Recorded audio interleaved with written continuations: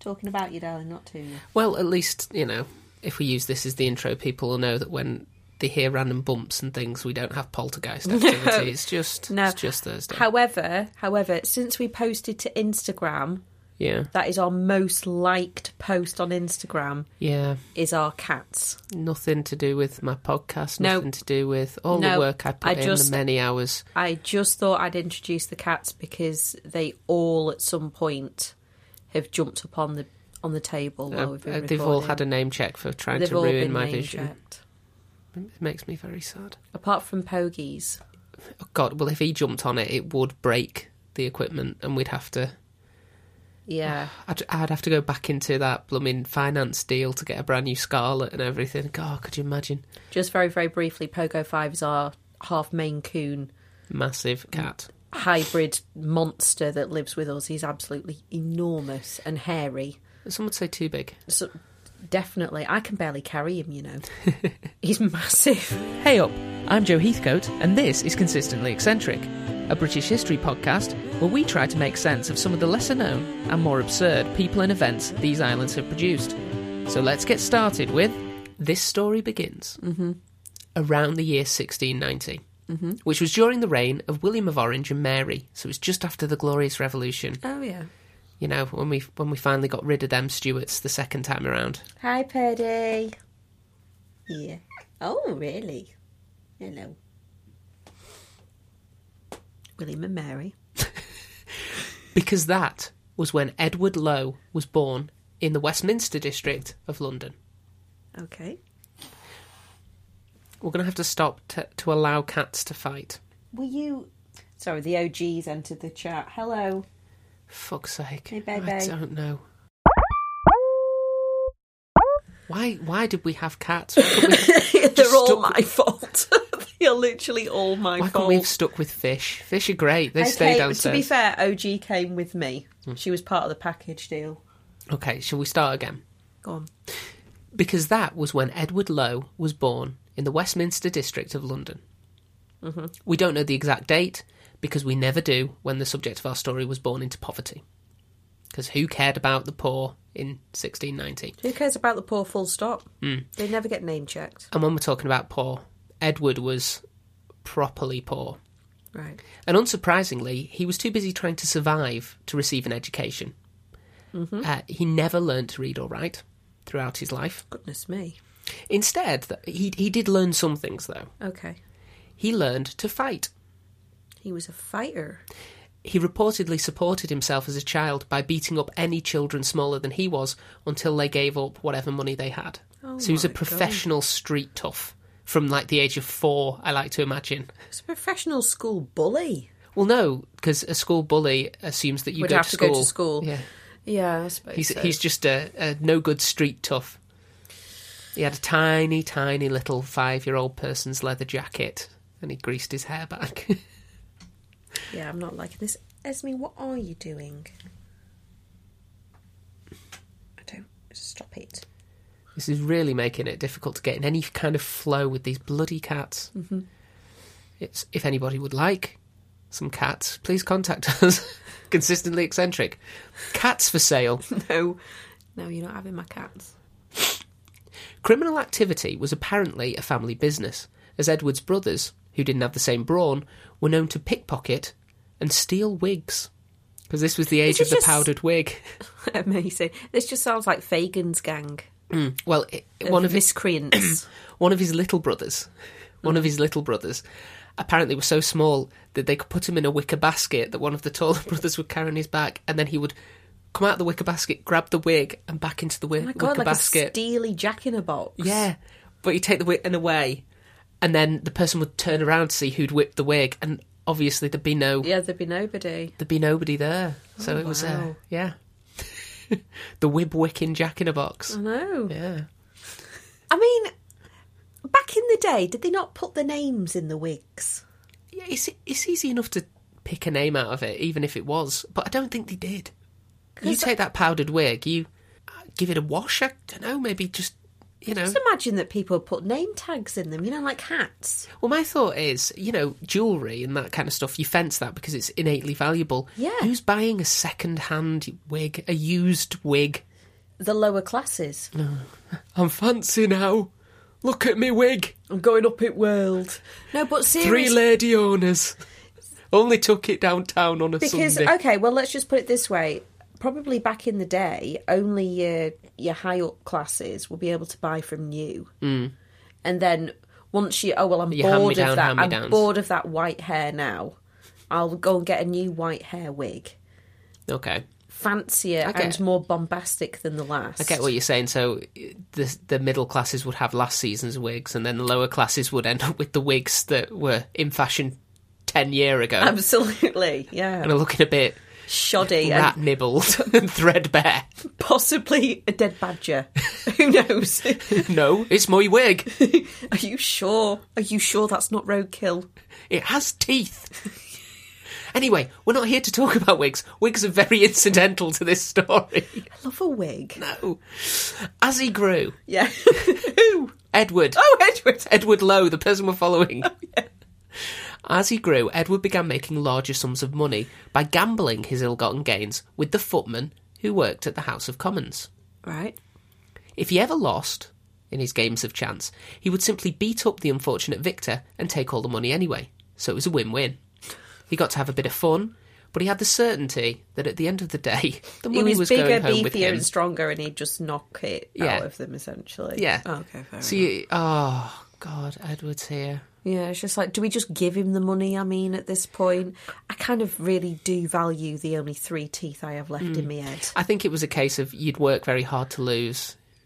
You know, you're playing poker and you're on a straight, so you fold. Just he wins again. You go all in on like a 2 and a 7 out of suit and just Oh. He saw through my bluff again. Well done, that man. What's he like? His younger brother Richard, he of Jack in the Box wig fame, had also graduated from the pickpocketing of people's hairpieces to burglary around the same time that his older brother was, ripping off footmen. This is definitely sounding like Fagin's gang. I know it's a lot older than that because that was Victorian England, and this is not. It's not a million miles away. Like, I mean, you're talking 100 years. Yeah. So yeah, the proto-Fagins. Well, it's going to take a turn because, unfortunately, it turned out that Richard was not as good as Edward at doing things like burglary. Right. Probably because he was still a literal child at the time. He was only 14, 15. Oh, he's only a baby. On November the 25th, 1707, Richard and 2 of his associates decided to break into the house of Captain John Guyon. Guyon. Guyon. Guyon. Not a northern colloquial name. No. Never heard one. Never had one of them at school. Captain John Guyon himself was away fighting wars, as he was indeed a captain at the time. Okay. They grabbed a blue cloth waistcoat, a matching pair of cloth breeches, some more assorted clothes, 4 yards of yellow ribbon, 4 yards of green ribbon. Oh, ribbon's very expensive back then. 2 silver spoons and a dram cup. Whatever one of those is. I'm assuming a small cup for drinking liquor. Well, your spirits. You have a wee dram. Yeah, that's the only reference I had, so that's what I'm going with. Yeah, I'm imagining a small, almost like a tiny sized sort of goblet. I imagine a shot glass made of metal. That'll do. Yeah. A dram cup. I'm guessing that was silver as well. Write in, dear listeners, if you know what a dram cup is, because I'm fascinated. Or send us one. Or a picture. Yeah. Or anything. whatever. Anything. Or etch one. So, right, 1707. Yep. And this bloke's away fighting. Are we the era of the East India Trading Company, or are we after that? Oh, the East India Trading Company are doing stuff in the seas. Right, okay, that's fine. That was a long thing. That really started with Elizabeth I and went all the way through to, like, Victoria. Right, okay. So it went all the way through the Tudors, the Stuarts, all the way through the Georgian era. It was a long-lived company. Okay, I was just trying to place myself. I'm with you now. Was he part of that? Or was he military? I think it was British military. Right, okay. Anyway, Richard and his associates, they took so long collecting together all of the things. All of the magnificent loot. I mean, cloth breeches. You can't just get that everywhere. No, well, you've got to remember, these people are coming from literal nothing.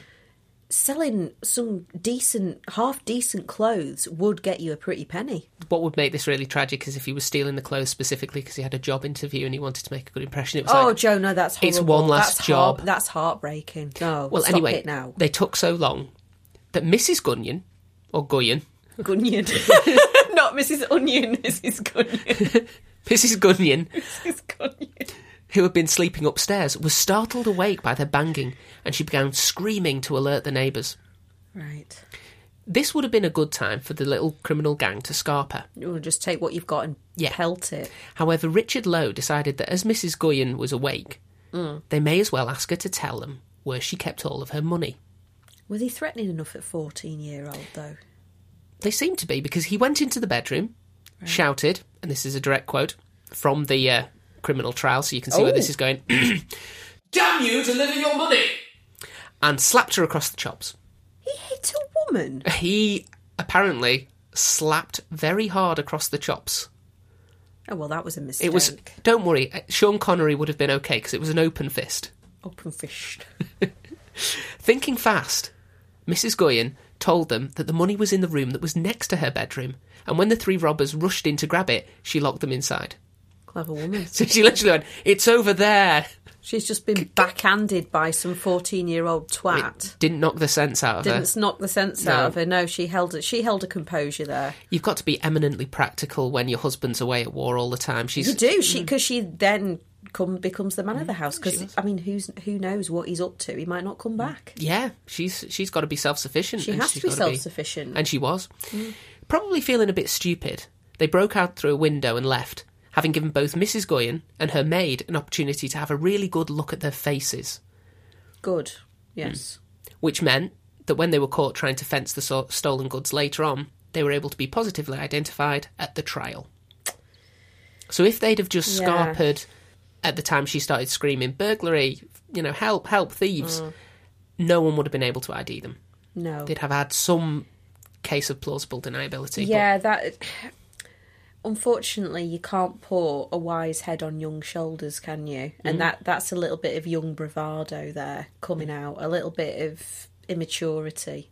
I think a more mature thief would have just left it. Discretion. Discretion is the best part of valour there, and Well, shot yourself in the foot, didn't you? Seeing as how he'd slapped Mrs. Guyon across the chops, Well, Richard, it's assault as well. well, he realised, Richard, that he wasn't going to be able to avoid a guilty verdict. No. So he tried to do the noble thing, of a sort, and accept all of the blame in order to save his two associates. So he pled guilty. And this is, Georgian England. Well, yes, it would have been Georgian England by this point, wouldn't it? Yeah, yeah. It was around Queen when our Anne. House was... No, Would Queen Anne have died at that point? I don't know. Princess? I'm just trying to think when our house was built, because this is a Georgian No, this would house. be just before Queen Anne. So this would have been the Queen Anne period. Yeah. But either way, they were still, very high on the death penalty. And although he tried to save his two friends, it didn't work, and all three were sentenced to death on December the 10th, 1707, for this burglary that I've discussed, and another one they committed in October, when they'd stolen some sheets, blankets, and a calico quilt. Oh, I'm not sure I would want a calico quilt. That's very scratchy. Having worked, because before I became your podcast co-host and mum, and then I had my art business. But before that, at university, I did my degree in menswear fashion. Turn to the left. Version. And I did an awful lot of working with calico, mocking up suits and shirts and the like. And they were very scratchy. Oh my God.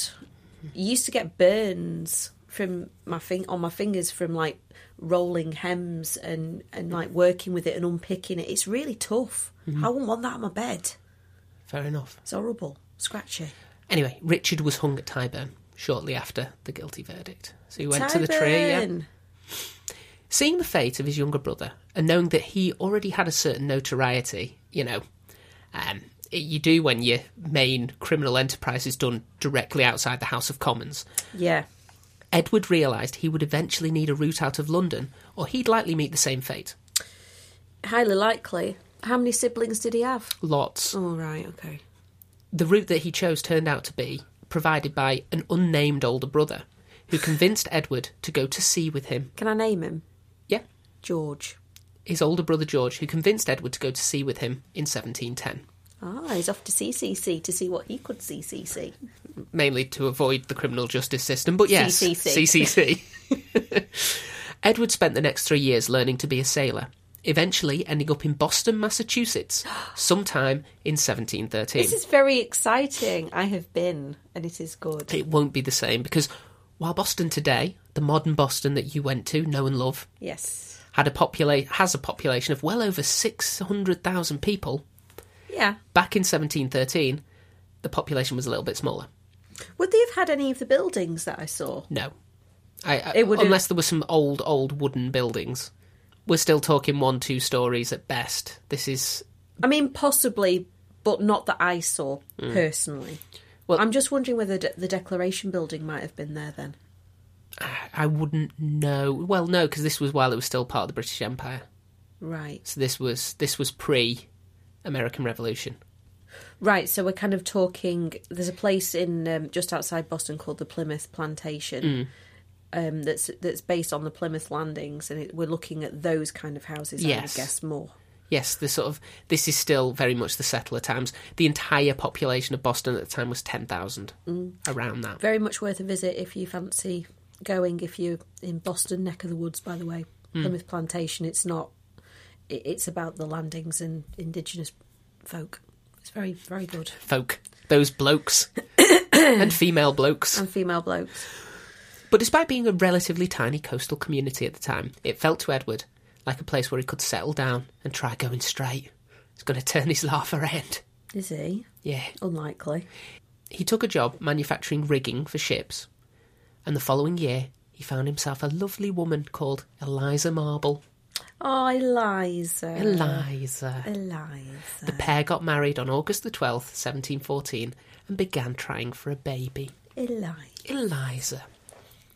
The first child, a boy, died in infancy. Oh, Joe! Bloody hell. But in the spring of 1719, Eliza was pregnant again, and Edward was certain that this child would survive. After all, he'd turned his life around and he deserved a reward. He felt like he'd made a deal with the universe, that he was going to leave England, he was going to leave that criminal life behind, he was going to make an honest a proper go living. of it now. He's going to make a proper go of it. So he's done his side of this bargain he struck. He was shown the light. He needs his reward. Okay. His second child, a daughter, did survive. Sadly, though, Eliza didn't. She died in childbirth. Fire. And that moment, when he was informed by the doctor, who I imagine was a sawbones who did many other things on the side. Jesus Christ. Something snapped in Edward. Did he see red? He'd made this deal with the universe, and the universe had let him down. Shat on him from a high height. A mighty heighty. Knowing he wouldn't be able to look after a child and work to support it, he just didn't have those kinds of single dad skills. He placed the daughter in the care of Eliza's family. So I know you've lost a daughter. Here, have another one. For the time... Have the newer model. Right. For the time... That's very, very cutthroat, that, Joe. That's horrible. But, like, for the time, I think it's probably the best thing he could have done. Yeah. Because I don't think, from his going off his background, I do not think he would have the skills to pay the bills there. I just do not think... He needs an opportunity to process that grief, and having a baby, and absolutely, mewling infant baby is not going to work. I don't think so. I think for those who are dealt that hand, you either know one way or the other, almost instantaneously, whether you can take that on or not, knowing who you are in that very raw moment. And he made the right choice, I think. Well, the right choice, but it also sort of took away a sense of purpose, maybe, because, once he was living all alone and he was, feeling that the universe had wronged him, he started to return to his old ways, bit by bit. To be honest, although he's a bad one, I actually quite like him. Yeah, when I say he didn't turn to crime. He just became more argumentative with people. He was more arrogant. And when people called him out on that he was being a bit of a grump, he started dishing out the beatings again. You know, Yeah, I he's can responding imagine to that. everything with his fists like he used to do. Unsurprisingly, you can't do that when you work in a rigging factory, and he was soon fired. Oh, dear. Needing work, and possibly seeing Boston as a place with too many memories for him to ever truly deal with his grief, because he'd spent 6 years there. Yeah. He got married there. Yeah. He built a life there, and everywhere he walked, he would see Eliza's face. Well, I know you're making... Dear sweet Eliza. I'm not making... I actually feel for the guy. You're like 'cause it must be making merry terrible. mock, but... I bet somehow she was a bit of a shining light on him turning his life around, Yeah, she was taken away. She was his That a hope. woman like this would, want a sinner like me. Maybe there is some goodness in me that she saw. And he can't read and he can't write, because you've already said that. Yeah. But he can sew rigging quite effectively. Well, no, now. but maybe somewhere in the back of his mind going, well, I can't do this and I can't do that, but I can take care of you. And He was doing, and then unfortunately she passed away.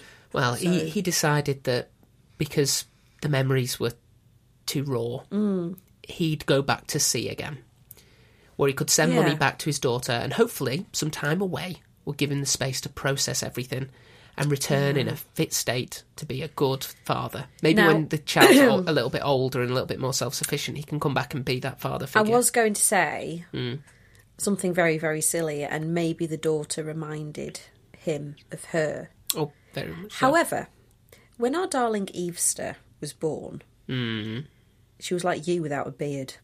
Yep. So I can't even say she's kind of grown to look more like me. Yeah. As she's got older, but she didn't used to look like me at all. At all.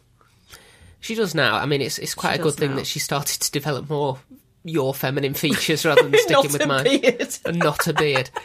Anyway, Yeah. Edward. He got work on a sloop that was heading for the Bay of Honduras to collect a cargo of wood. Nice simple task. Mm-hmm. Go to Honduras, we get the wood.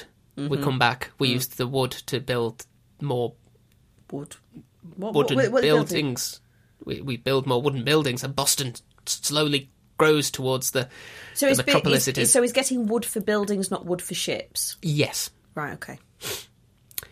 Honduras was under Spanish rule at the time, and would remain so until the 1800s. So when I say they went to collect a cargo of wood, what I really mean is they went to Honduras to try and steal a cargo of wood by literally chopping down as many trees as possible and then scarpering before any of the Spanish colonists noticed what they were up to. Is he going to be better at stealing and scarpering than his brother? There's still quite a section of this story to go, so yes. Oh, right, okay. Good. That was why, when Edward was sent on the ship's boat to shore with 12 other men, they were all armed not only with axes, but with a good amount of guns and other weapons. Oh, right, so he came... They were tooled up. They were tooled. They were expecting that if somebody did notice them, there would be an immediate conflict that could get quite heated. If Mrs. Gunyon started shouting again. Yeah. Making multiple... Why is she here? You already killed my brother. Leave me alone, Mrs. Gunyon. I know that's not her name, but... She will forever be Mrs. Gunyon. Mrs. Gunyon. Making multiple trips back and forth from shore each day to undertake the back-breaking labour, while on a constant high alert for any sign that they'd been spotted, was understandably a pretty tiring endeavour. So that, you know what it's like when you're on that constant high alert state for something. It absolutely knackers you before you do any work or any sort of... I live my life on a permanent high alert. It's knackering. It's why I go to bed at 8:30. It's like, I'm just done. You're right, we best get a wiggle. But No, what I'm saying is, I'm willing to give Edward Low a slight benefit of the doubt that he may have been a little bit hangry during the events of one late afternoon. Oh, what did he do? In the January of 1722. The foreshadowing is so heavy, I fear. I lay it on with a trowel. You do. Like blooming cake makeup. Cakey makeup. Yeah. Edward and the other workers on choppy down tree duty returned to the ship with yet more logs, just a short time before the dinner bell was going to sound. The smell of cooking food lightly wafting across the deck, even as they were hauling their tired bodies up from the boat. You know, those sorts of old school cartoons where they're being lifted up by the tendrils of smell and sort of dragged over just kind of towards like the little, catering table. Little kind of grey white wisps of smell that you follow in like Tom and Jerry cartoons. Yeah. Like, yeah. Edward asked the captain if they could delay the final trip of the day until after they had eaten. Fair. Nobody wants to do a job hangry. Well, they didn't want the food to spoil. No. And he said, we'll work better when we're full. Full Yes. tum-tum, happy worker, more efficient worker.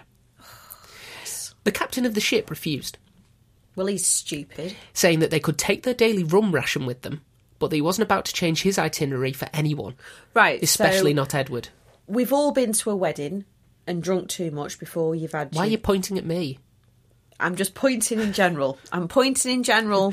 I maintain that cake jumped at me. Don't care what the video shows. Yeah. You didn't do anything like that. But we've all been there where you've been to a wedding and you've not eaten barely anything all day and the wedding breakfast isn't for a little while and you've had far too many either Pims or blinis or whatever, Bucks Fizz or just straight up champagne's the worst. Is when they offer you fizz on an empty stomach, you are hammered. Right. Absolutely hammered when you sit down for your wedding breakfast, or I am because I don't drink that much. You don't need to worry. He wasn't for just taking the rum ration and going off with his tail between his legs. Fair enough. Because he didn't care for the response at all. The man was hungry, goddammit. And seeing how he had a gun literally in his hands, he impulsively decided to shoot the captain. Oh my god! He missed. Oh. But he did manage to hit another crew member through the head. Jesus Christ. Interestingly, there's no word on if this poor guy survived, but reading between the lines, I bet he didn't. The man was shot in the head. A little. It could have grazed him. Even if... Could have chipped a bit of his, just ricocheted off his skull. Yeah, but even if he was, he could be a vegetable. Even if he didn't die from the gunshot wound, he might not have, in inverted commas, survived it to be He the might same not have wanted person. to have survived it. Yeah. Could be heavily disabled, poor man. We call him Whistling Jack. Is he good at whistling? No, but when the wind's blowing in the right direction, he doesn't have a choice. It's like a flute. We call him the flautist. Realising he had potentially made a blunder. He's not him when he's hangry. He needs a Snickers. he does need a Edward and his companions, because they all felt like, oh, shit, if he scarpers and we're here, we're probably going to have to take his punishment in lieu. So they all got back into the boat and cast off from the ship, leaving without food, without the rum, and with no chance of ever getting the pay they were owed for their weeks of backbreaking labour. Oh, dear me. So they scarpered into the Bay of Honduras. Now, Ed Low, he could have reflected on the choices he had made in his life at this point and taken some responsibility for the situation he found himself in. Mm-hmm. A murderer in a small boat adrift near Honduras with 12 other smelly and hungry men. Mm. But that wasn't something Edward was capable of. If there's one major flaw in Ed, it's that it's always externalised, the responsibility for these things. Fair enough. It's always somebody else's fault. Yep. And instead he decided that he would declare a war against the world and become... Jesus Christ! And become a pirate. Amazing. On the spot? Yeah.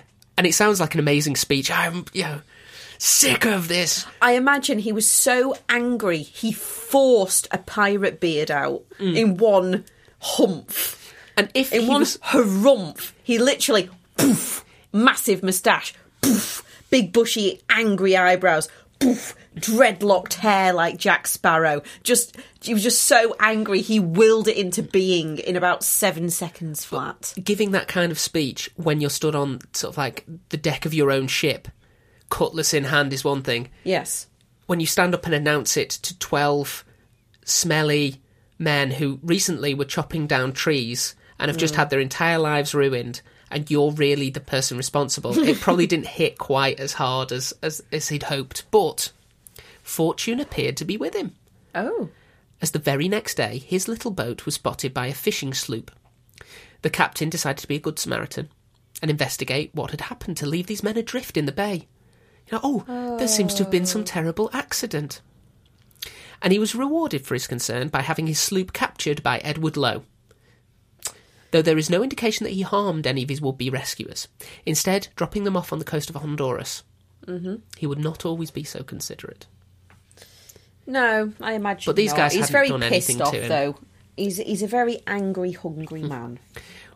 Well, he's not, because it was a fishing sloop, so I'm guessing he's now had a few, fried fish. They've cooked some fish, they've eaten that. He's sort of put it to the guys, we can be a pirate crew, and they've gone, well, I can't exactly go home with no money, so go on then. And there must be one of them must be able to cook. You'd hope. You'd like to think. Oh, we're going to talk about some cooking later on, and you're not going to like it. With a proper ship to command, Edward headed back to the coast around Boston and New York, lurking in the busy shipping lane with a plan to capture unprepared merchants and plunder their holds. Right. The plan initially worked well, but Edward was getting into piracy just as the golden age of piracy was drawing to a close. He'd come late to the party. He was very, very late for a pirate. Well, one of the men who had kick-started the golden age, Henry Every, who we covered way back in episode 63. I was just going to say, Henry Every, The guy who disappeared with the loot. my very most favourite pirate in the whole world ever. Competent Henry Every. I love him. Selected so the right much. ship, got all of the money, and fucked off to an island somewhere, keeping a low profile and just enjoying. Yeah, his piracy. Yeah. It was great. So can you give us an episode? What episode, if people want to... 63. Episode 63, dear listeners, if you want to listen to the tale of Henry Every. Very competent. Pirate most competent, Yeah, well, I think. he'd been missing, presumed having a fun time, for over 20 years by this point. Jesus Christ. Blackbeard himself had been killed on the deck of the Queen Anne's Revenge in 1718. Did we also cover... No.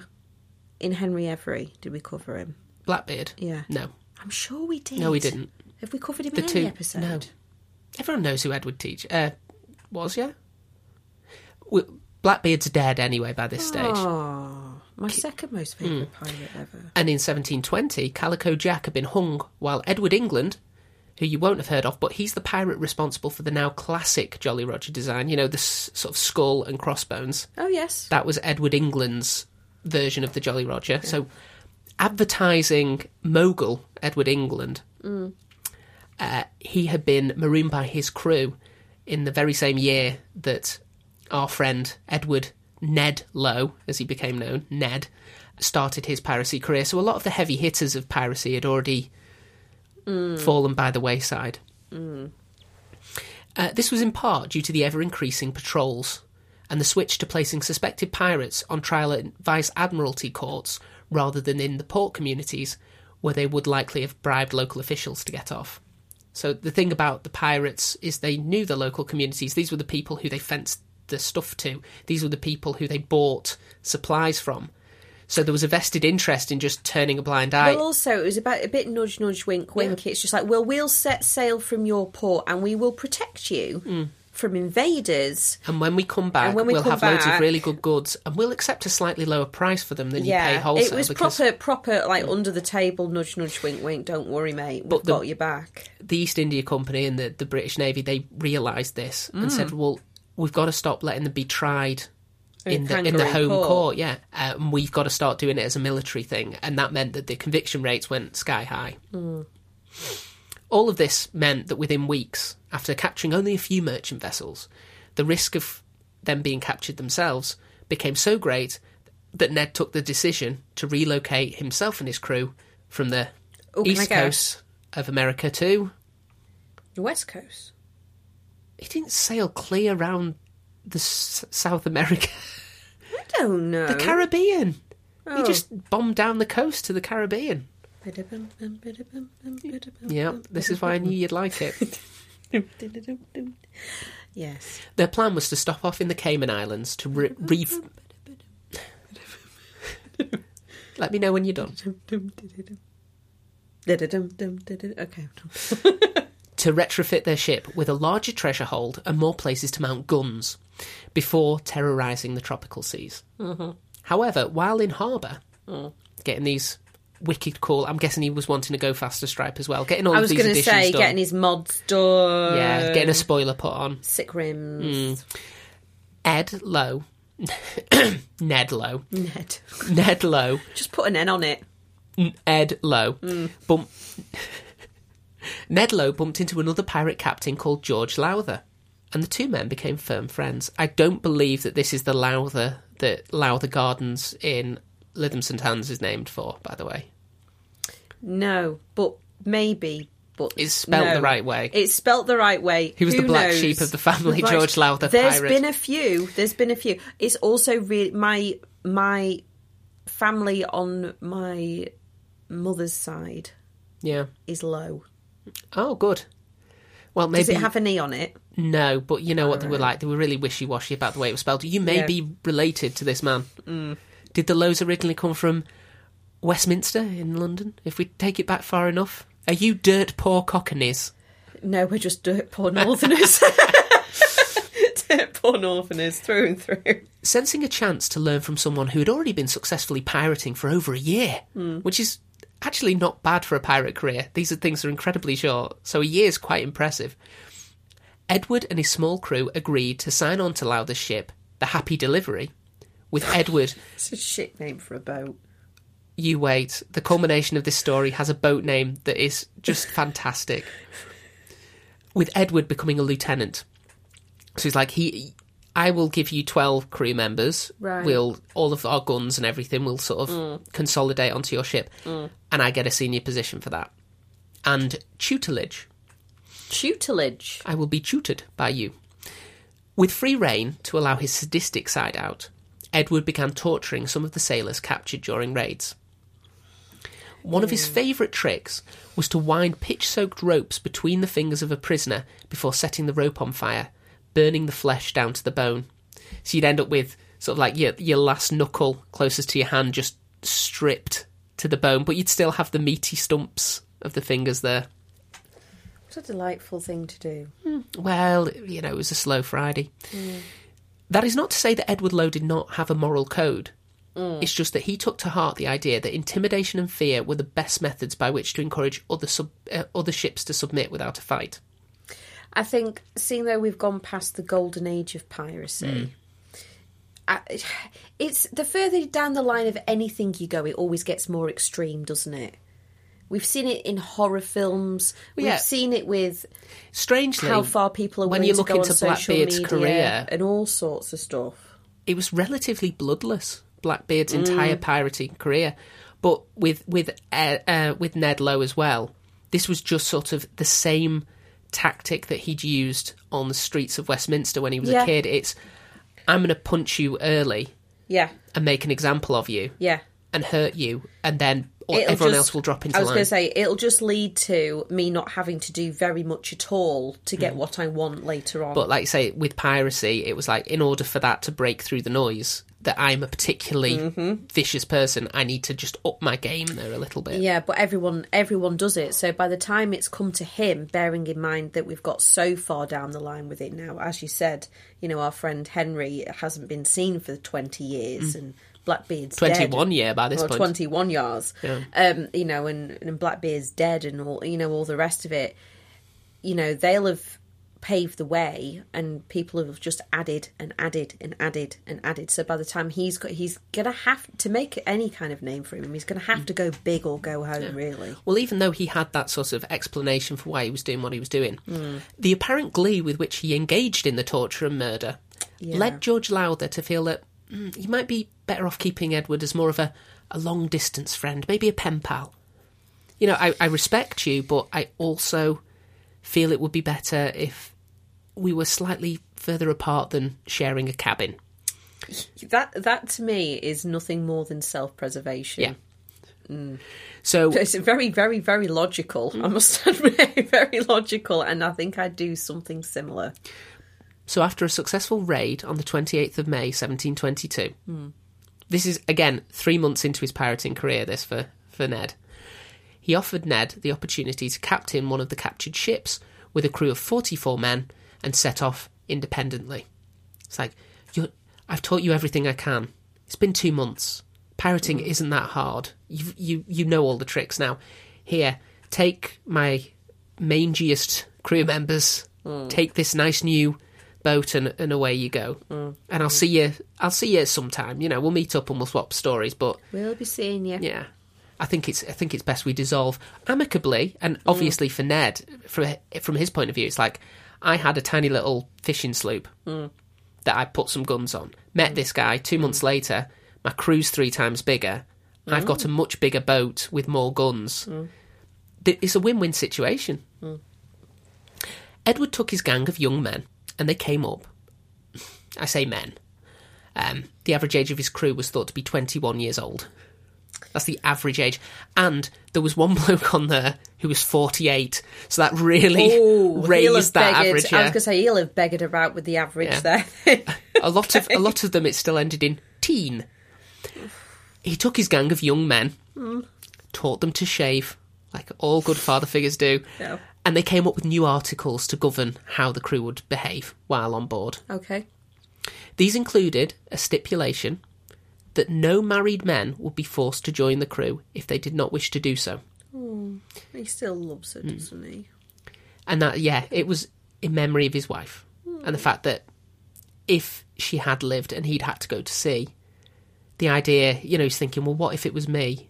Yeah. What if I had that home life, but I'd had to go back to sea, and then I found myself being forced to never return. So, that was one little nod. It's like, I've still got some morality. I'm holding on to that one because I know there's going to be some absolutely abhorrent ones. I'm waiting. He also made sure they added in a little provision to say that English ships were to be avoided unless it was completely unavoidable, like they were the aggressors. Okay. Because Edward wanted a long and profitable career, and he knew that the quickest way to end his career would be to mess with the East India Company and to mess with the British Navy and to mess with British trade. He's like, we'll go after Portuguese ships, and we'll go after Dutch ships, and we'll go after Spanish ships, but we are not messing with the Royal Navy. No. Although his threats were nothing short of terrifying, Edward did also keep his word. So when he came across a fishing fleet of 13 boats in Port Roseway, Nova Scotia, early on in his second go-around at being an independent pirate, and they wisely chose to comply with his requests that they surrender immediately and give him access to all of their good stuff, he didn't go back on his word. Good. Saying that they wouldn't be harmed. This is good. All he did was take all of their valuables and take their best ship as his new flagship, because they had one that was even better than the one that George Lowther had given him. A better one? It was so good that he renamed it the Fancy. Here comes Ned on the Fancy. Mothers, lock up your daughters. Fancy Ned. Getting low, getting low. Getting low, getting low. He also forced 10 of the unmarried men, who looked particularly strong, to join his crew. But given the times, what I'm saying is this would have been seen as a very reasonable pirate interaction. Yeah. He'd said, look, I will kill you all if you don't surrender immediately. And they went, fair enough. Take what you want. And he went, well, I'm having that ship. I'm having all the gold plate that you've got and all the silver plate. And I'm having those 10 guys over there. And they went, fine, okay. As long as you're not married, because I don't want to fuck up no home lives. Yeah, he was looking for wedding rings. We're not here for that. We're not here for that. In fact, he saw a guy with wedding rings. And do you have children? Yes, I do. Go home. A little girl? Yes, she's the apple of my eye. I have a daughter, I've never seen her face. I couldn't look upon it. It may look like Eliza. Oh, Joe. Can we go now? Leave me. The terrifying Ned Low. The terrifying Ned Low that burns people's knuckles to the bone in a pool of his own tears and snot. It's a very confusing time to be captured by him. Confusing moment for all. But when people didn't agree with Edward's requests, oh dear, he was capable of some very inventive ways of torturing people. Oh, I imagine. One of the fishermen who steadfastly refused to sign the articles and join the crew, Philip Ashton, later recalled that he was chained, beaten and threatened with death multiple times before he was able to escape when the Fancy was docked at port. Then there was the time that he captured a vessel with 2 Portuguese travellers on board. I don't know what these 2 Portuguese travellers did to annoy Edward, but it must have been something quite significant, or at least I hope it was something significant. Oh, God. That they'd done something like besmirched the honour of his dead wife, because he had them tied to ropes, hoisted up to the top of the yardarm, and then just dropped to the deck. Then he had them hoisted up again and dropped to the deck, and this happened over and over until he was extra sure that they were dead. So it's like up to where the crow's nest is. Yeah. So it's a fair old height, and you know the first time they dropped, they would just be in an enormous amount of pain. Yeah, that we're talking broken bones. Everything's... Yeah, oh God. With episodes like that one, his reputation spread far and wide. I bet it bloody did. And Edward decided to emphasise that he was someone who was not to be messed with by updating his own personal pirate flag. His first flag wasn't really fitting with the pirate image. Was a trumpeter in yellow on a green background. Right, that's unusual. Yeah. Well, okay. I'd say confusing rather than fear-inducing. Yes. What is that? We believe it's a boat with musicians on board. Yes. Well, it's called the Fancy. I wonder if they're theatrical. I don't know. They are dancing the hornpipe. It was replaced. We the are classic the model of the modern meter generation. The classic yellow trumpeter on the green background was replaced with a full skeleton in blood red against a black background. That sounds a bit more. Far like more. I think I've seen that one, actually. If you can remember where before the end of the episode, I'll be very impressed, because you have seen it. And I will tell you where you have seen it. Oh, balls. Yep. You haven't seen it on anyone's balls. I haven't seen it on anyone's balls, but oh, balls. To test that the authorities knew better than to challenge him, Edward sailed for St. Michael's. He sent word ahead to the governor to say that if he gave them supplies at a reasonable price, he's not a monster, Low would release the vessels he had captured earlier that day, specifically so he could use them as leverage. The governor wisely realised that Edward was providing him with a fig leaf so that he could capitulate and still claim that he was in charge. You know, that I made the executive decision to save the lives of all of these sailors. Yeah. So he allowed Edward to dock and supplied them with provisions. And probably a nice meal as well. Because like we say, you know, when you're a provincial governor, I guess they don't last long if they're openly hostile to the pirates at this time. No. They're just... It's almost like another government agency that you've just got to keep off your back. You just got to deal with these guys in a way that allows you to keep everything ticking over. Because if he'd have made a stand, they'd need a new governor and everything would be anarchy. So it's just like, we're too far away. It's weights and balances at this point, isn't it? It's you know, weigh it up. So they had the nice meal. Ned probably met the governor's daughter and then started weeping again about how lovely she was and how she was going to grow up into being such a beautiful woman. I had a beautiful woman, you know. He released the ships, as he'd said, and left, while the entire population of St. Michael's breathed a huge sigh of relief. Yeah. I think there was probably a couple of pairs of dirty pants there. Well, why do I think it was on an album cover? No. Good guess. I mean, it would make a good one. Yeah. But no. Bear with. Unfortunately, while Edward was happy with the understanding he'd managed to cultivate with the Caribbean governors, the British Navy was not. They had been steadily tightening the noose on pirate activities in the Atlantic, and they were determined to snuff out Ned Low and his proto-fleet as quickly as possible. Because by this time, there was more than one. The Fancy had been joined by the Ranger. You fancy Ranger. Now, the Ranger, I don't There's been multiple pirate ships called the Ranger. Yeah, I don't hate that one, but the Fancies... What was Henry Every's ship? Oh, I can't remember. It was absolutely bombastic. I remember that. The name of it was outrageous. Well, this is the problem. These guys are all young blokes, and they are coming up with names on the fly, so they could call it anything. We should just be... I'm surprised that we haven't come across a pirate who literally named their ship Boaty McBoatface. Anyway, Navy decided they had to deal with him. Is it on a beer label? No. Which is why they sent a ship called the HMS Greyhound to hunt him down. The captain of the Greyhound was called Peter Solgerdand. Do you want to have another go at that? No, that's it. Peter Solgerdand. Solgerdand. Good British name. Again, these names, man, I haven't heard anyone ever called this. Well, Solgerdand, if he did indeed exist, was of the opinion that the only way to stop a bully was to stand up to him. It didn't hurt that his ship was ridiculously well armed compared to the two ships that Edward currently had at his disposal. Even this was the like Fancy? This was a man of war. This was a big old ship right, okay. with many. I think it was 34 guns, and the Fancy had 10. Jesus So it was Christ. vastly, and the Ranger only had like 6. The Ranger was a tiny little ship compared to these. It was just, like one notch above a boat. Oh dear. Solgerdand finally caught up to Low on June the 10th, 1723, and it quickly became apparent that it was going to be a very one-sided fight.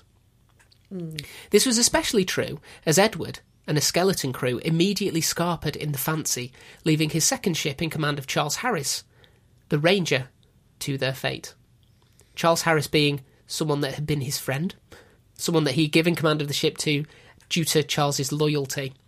But when the chips were down and it was, right, how are we going to do this? We could use a pincer movement. We might be able to get the element of surprise. And he's like, yeah. What we'll do is I'll lure them, and then you come up behind and everyone boards. So you take all of the men onto your ship. I'll be more manoeuvrable then, so I can do a cat and mouse and bring him over. No, he just fucking scarpers. It's like you can imagine Charles is stood on the deck of his ship going, there he goes, look, he's got them chasing him. He's pulling out quite a gap, actually. He'll turn round any minute, bring him back towards the ambush. Oh, shit. That's us then. Well, prepare your best surrendering flags, boys. Welp. That's, trusted the wrong guy. This is on me. It's on me, lads. Their fate could have been rather a spectacular one, though. As, seeing that they were about to be captured, one of the crew decided that he wanted to go out in a blaze of glory and tried to set the powder stores alight to blow the ship apart.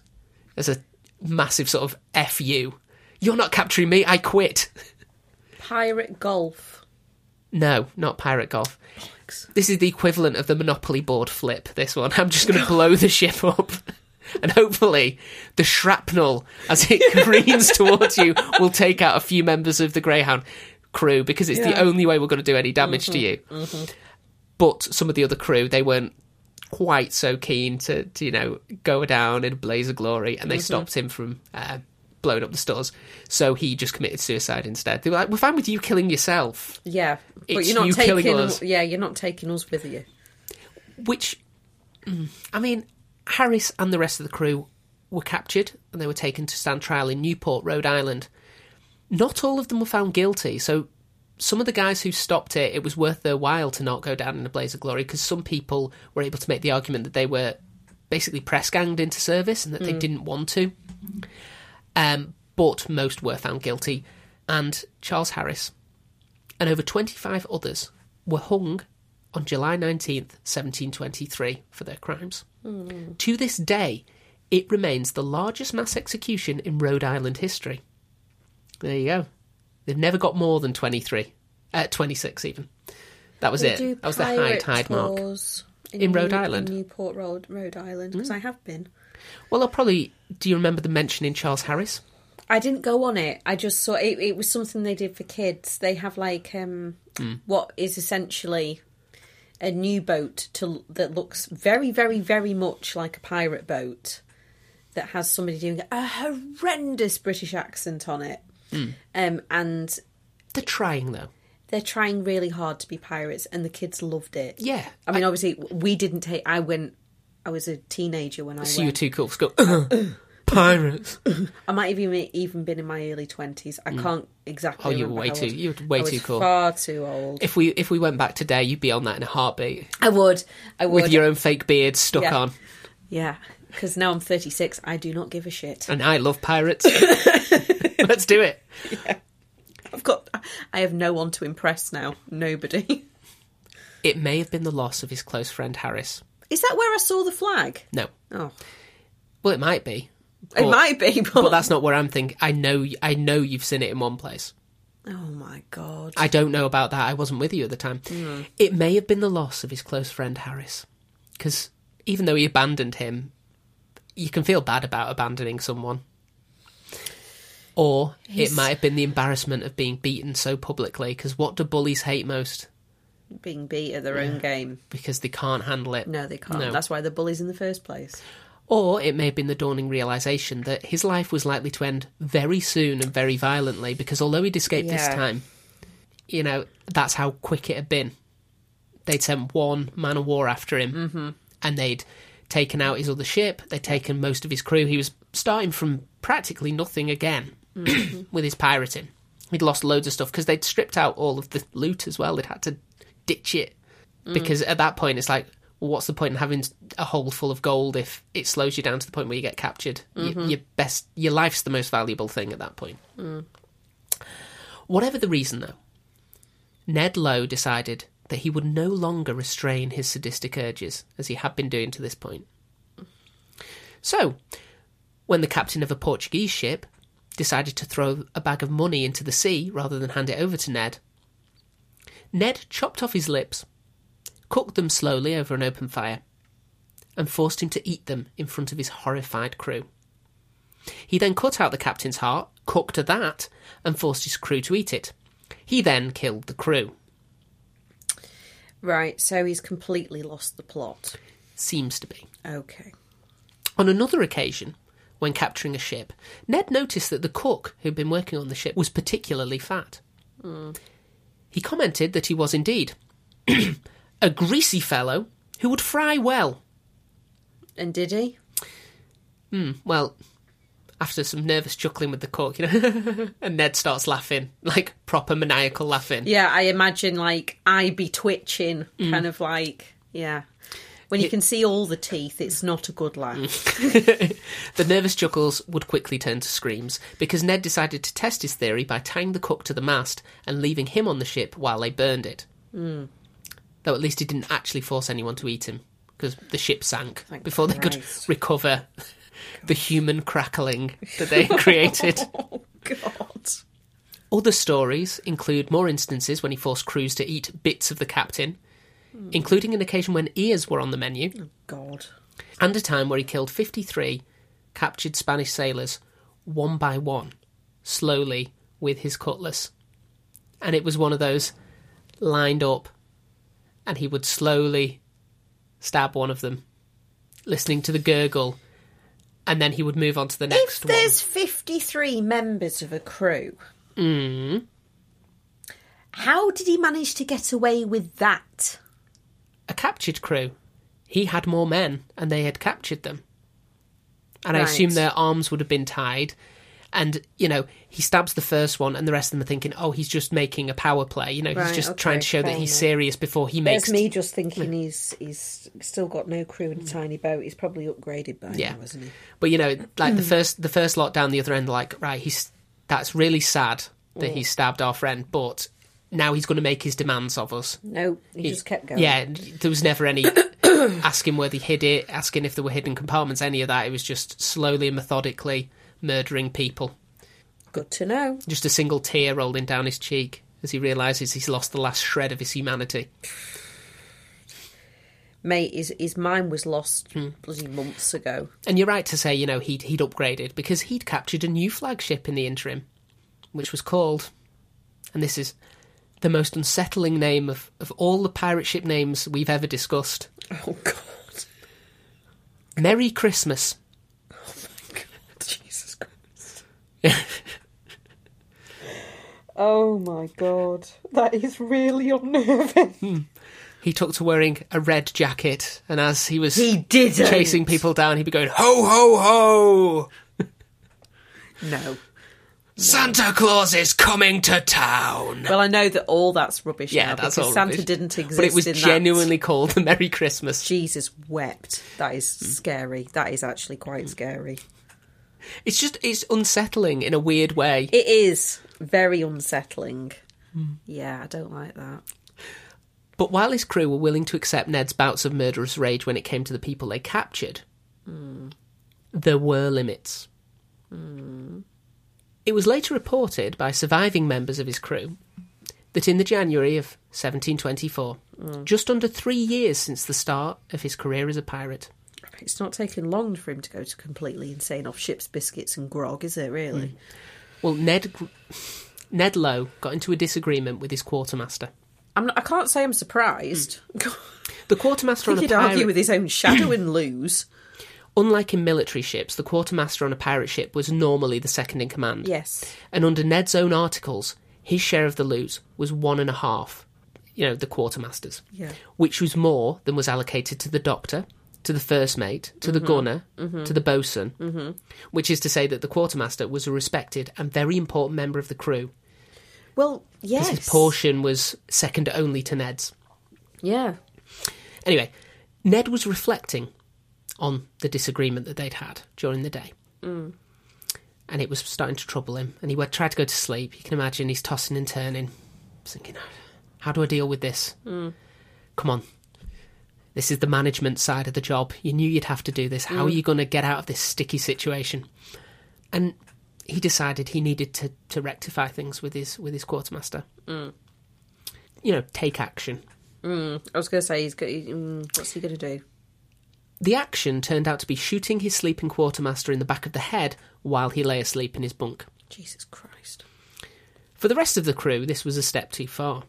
Yeah, and I can smell mutinies on the horizon here. Well, while strangely there was no specific section in the ship's articles about murdering another crew member, there were things about if you turned up at the point of battle drunk, then you could be punished. They were very sort of specific about certain things.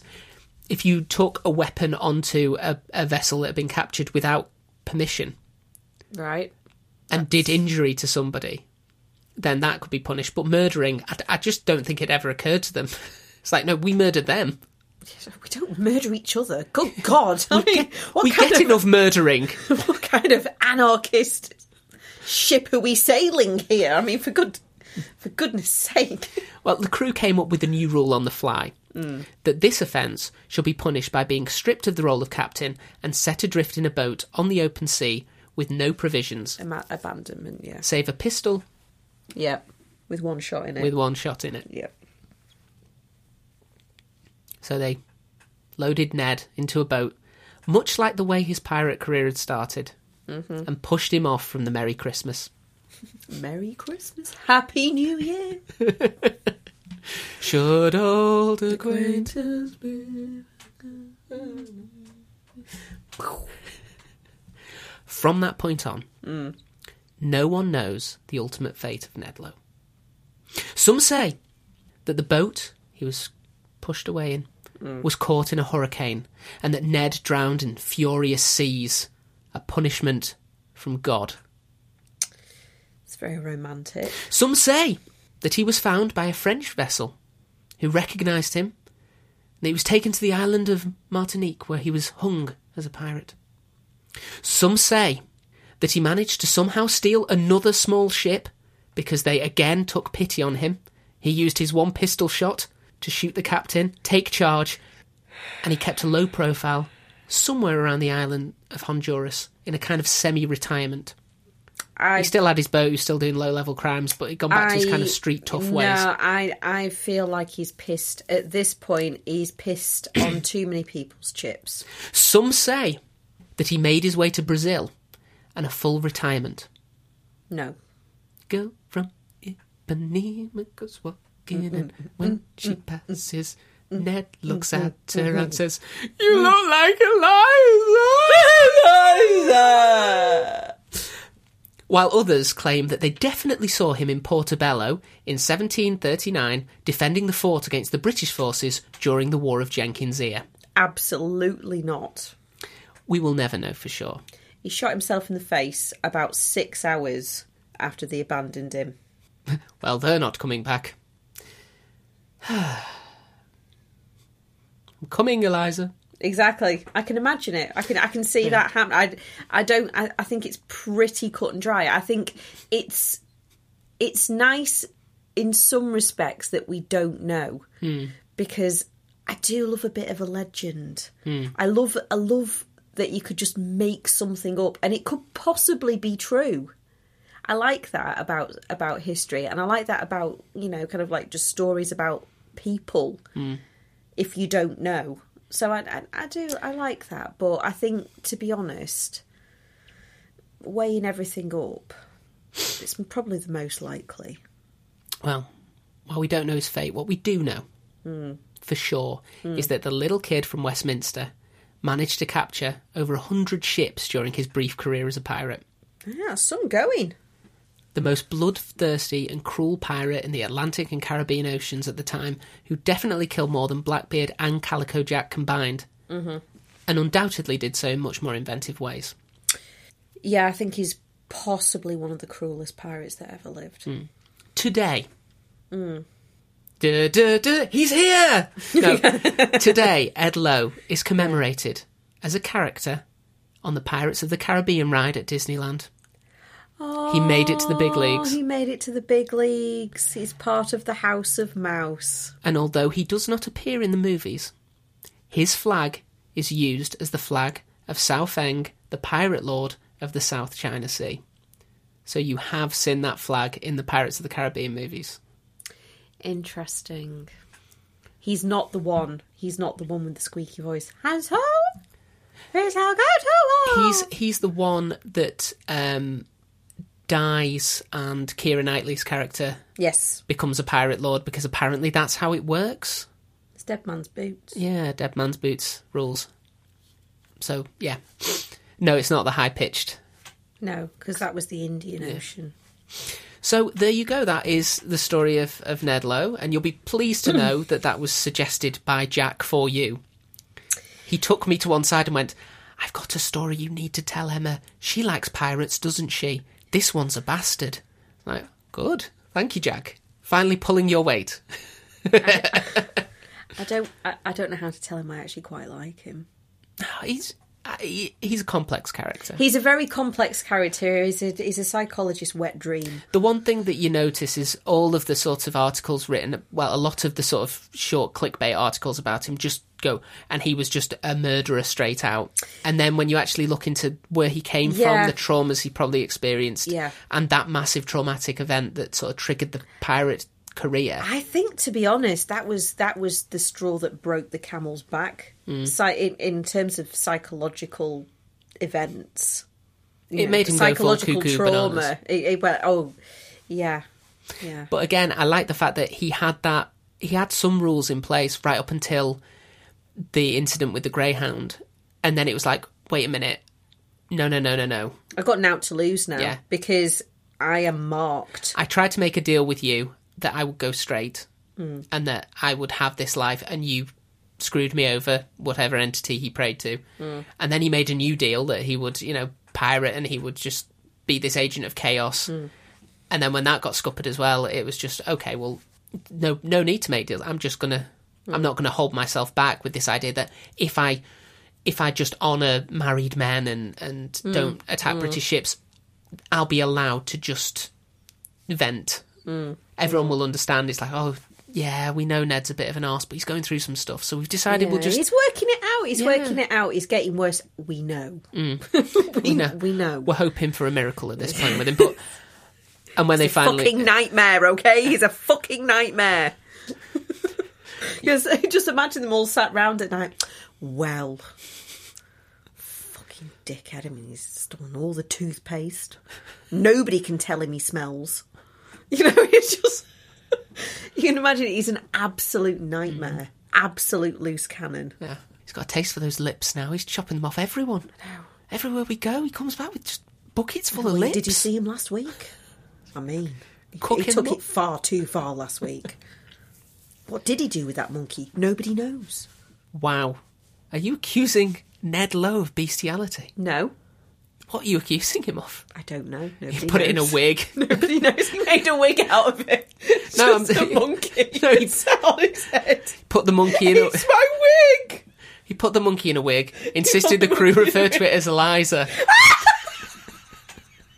And he just cuddled with it. And this very uncomfortable looking monkey that he cuddled at night.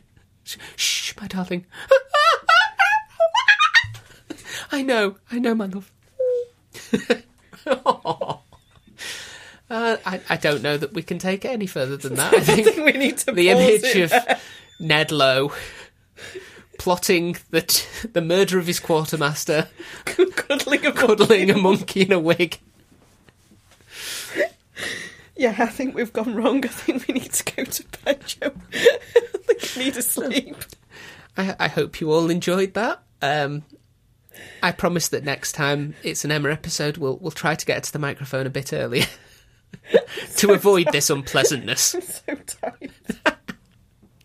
Hi there, it's Emma, Chief Organiser at Consistently Eccentric, here to remind you all that if you like what you hear, you can catch up with all previous episodes and session series by searching for us on Acast, Spotify and iTunes. How fancy. You can also join us on Instagram at Consistently Eccentric Podcast, where we update on the weekly episode and post all of our bonus content for you lucky lot.